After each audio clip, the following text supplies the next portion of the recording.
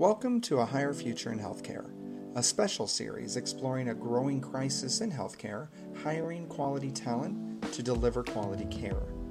I'm Ubaldo Siminietti, your host, and I sit down with some of the industry's top voices in hiring and recruiting to dissect one of healthcare's biggest obstacles, in the hopes of learning from each other and sharing that information to help us improve how and who we hire so that we can take better care of the communities and the people we serve. I'm here with Kelli Cameron. Thank you for joining us on the podcast. Absolutely, my privilege. Talk to me a little bit about you, your background, your role, and the organization, and then we can dive into some kind of recruiting and hiring and healthcare questions. Sure. Well, I'll start with my current role. I'm the Senior Director of Faculty and APP Recruitment for the Medical College of Wisconsin, which also includes all of the physicians who practice in the community with Froedtert Health and also Children's Wisconsin. So awesome. We are, very active in our recruitment. We try to do as much as possible in-house. So we have a team of 14. And nice. And we have the opportunity to work with, the best and brightest, not only the clinical professionals, but also researchers and the teachers of our future physicians. So wonderful. It's really exciting. Where are you recruiting and sourcing from mainly? Is it Wisconsin or are you looking all over? We look nationally. Okay. There's a lot of people who grow up in the Midwest who, want to get other experiences for their education and training, and maybe they want to, live and experience other states too. And then at some point, a lot of people, in the Midwest like to come back to the Midwest. And so we really recruit nationally, and we do have some international candidates as well for certain positions that are really unique. Yeah. So and we do, obviously all the normal job advertisements and things, but we do a lot of headhunting and just active outreach to potential candidates. What are the obstacles you're facing right now? Given the last couple of years, I think just in general, right, hiring and recruiting have been struck with many blows, many obstacles. What are you all facing right now?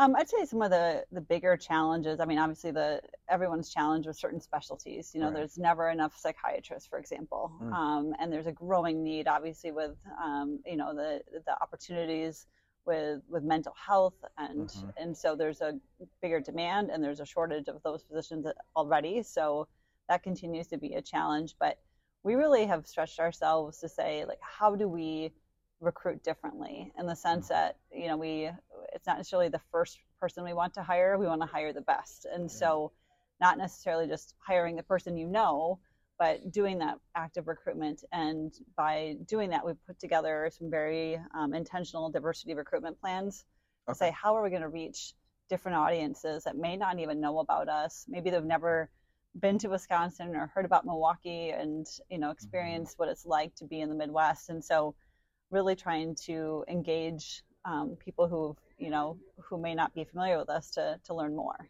How are you all defining diversity and inclusion and all that thing, that strategy? How are you defining that specifically? We have a lot of different definitions depending on what audience, what specialty, what we're looking for. We have in particular veterans, for example. A lot of the physicians who work at the Veterans Hospital in Milwaukee are actually employed by us, and so we're always looking for veterans. Gender diversity is extremely important to us. It's interesting by specialty. There are some specialties where females are the predominant gender, and so we look at it by specialty there. We're also obviously looking at race and ethnicity.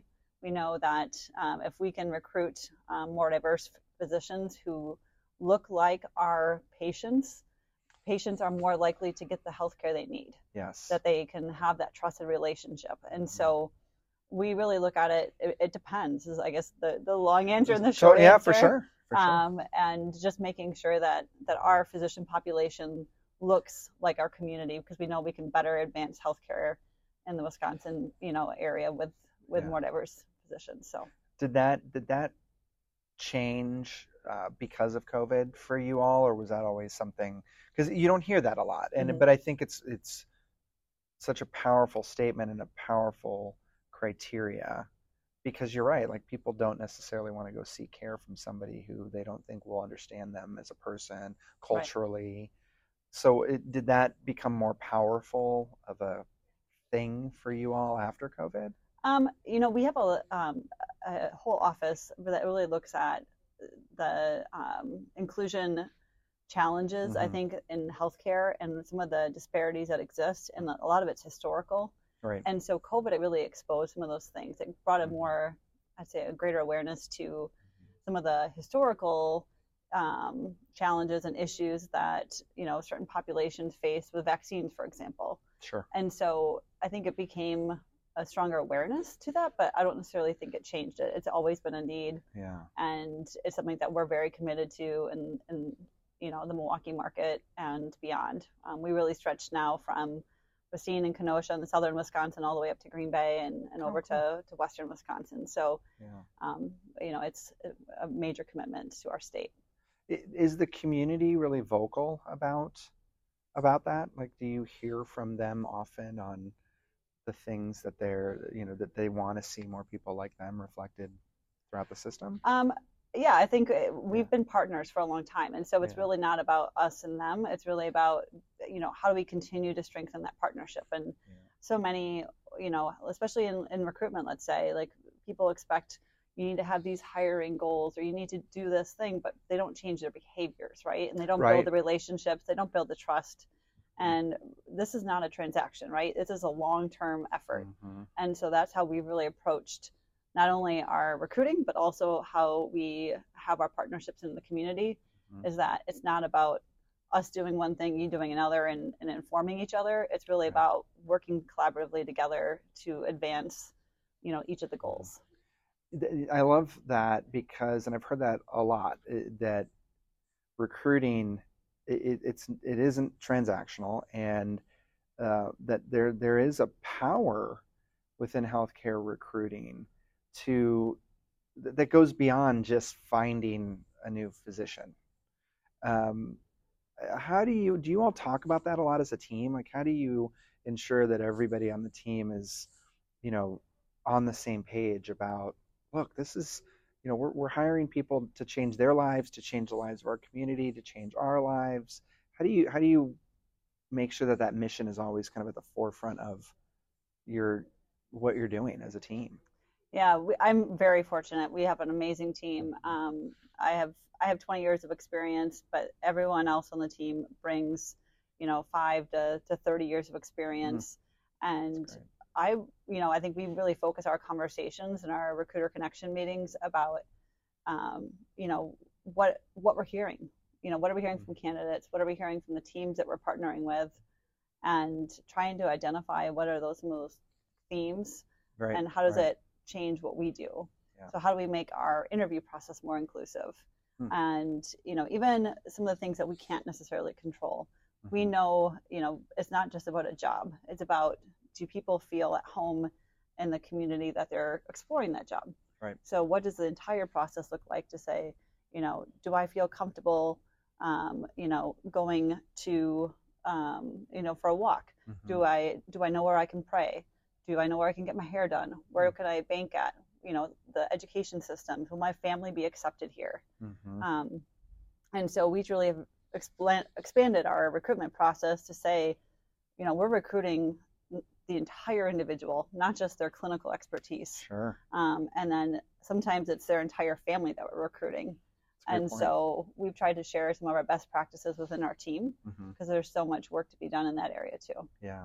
Do you have any good kind of just tips or tricks for the interview process specifically? You mentioned that. Like, how do you create a more inclusive interview process? So there's a number of different things that we've been doing. Obviously, just some training of the people who are involved in the interviews. So the clinicians, the leaders, about things like unconscious bias. But we've also expanded, like, how do we review CVs and looking at what types of experience or education they have, and challenging the hiring teams to say, what are the most critical things we need for this position? Sometimes you start a search and people think, and the team says, we need somebody with 10 years of experience and this and that. And by showing them a diverse pool of candidates, they actually realize that their first thought of what was ideal is different after they've had a chance to, explore a pool of candidates that really shows them different experiences and backgrounds. That's a great point. Yeah. Yeah, and then we do a lot of things with the candidates to engage them early on in the process to find out, more about them personally, and giving them an opportunity to share without also respecting their privacy. Giving them an opportunity to tell us what they want, and giving them that experience to share, but also not making them feel like they have to share either. For sure, yeah, absolutely. Oh, that's interesting. Well, what are some kind of maybe your final thoughts? Like if your words of wisdom, if you will, for the industry, because I think everybody here at this conference, AAPPR, are really trying to figure out like how do we avoid a potential, problem in the future where we never fix this talent problem, right? Like we don't have enough people, and so how do we do that? Like, what are your thoughts on this community, and how do recruiters kind of empower themselves to really be a part of the solution? I think, continued learning is just key. This is a really challenging field. I'm finishing my PhD right now. Oh, wow. I'm focused on Nice. physician recruitment and looking at like the career choices that residents and fellows make after completing their training. Yeah. But like those learnings that I'm having now have just opened my mind to so many other things. And it, I think it's really, my piece of advice probably be to always be curious. And to take the time to, I think we're in such a demanding, very busy field, but just take the time to build that relationship with each candidate, because it will save you time in the long run, ultimately when you have a successful recruitment, successful hire. So, don't get too caught up in the busy stuff to realize the most important things are the relationships. Perfect way to end it. Thank you so much, Thank Kelli. you. It was a pleasure. Yes, thank you. A Higher Future in Healthcare is a production of IIA Healthcare, a technology organization powered by the Interview IA interview platform designed to help healthcare organizations hire better. Learn more at www.iaahealthcare.com and in collaboration with AAPPR, the Association for Advancing Physician and Provider Recruitment, the leading authority on physician and provider recruitment and retention. Learn more at www.aappr.org.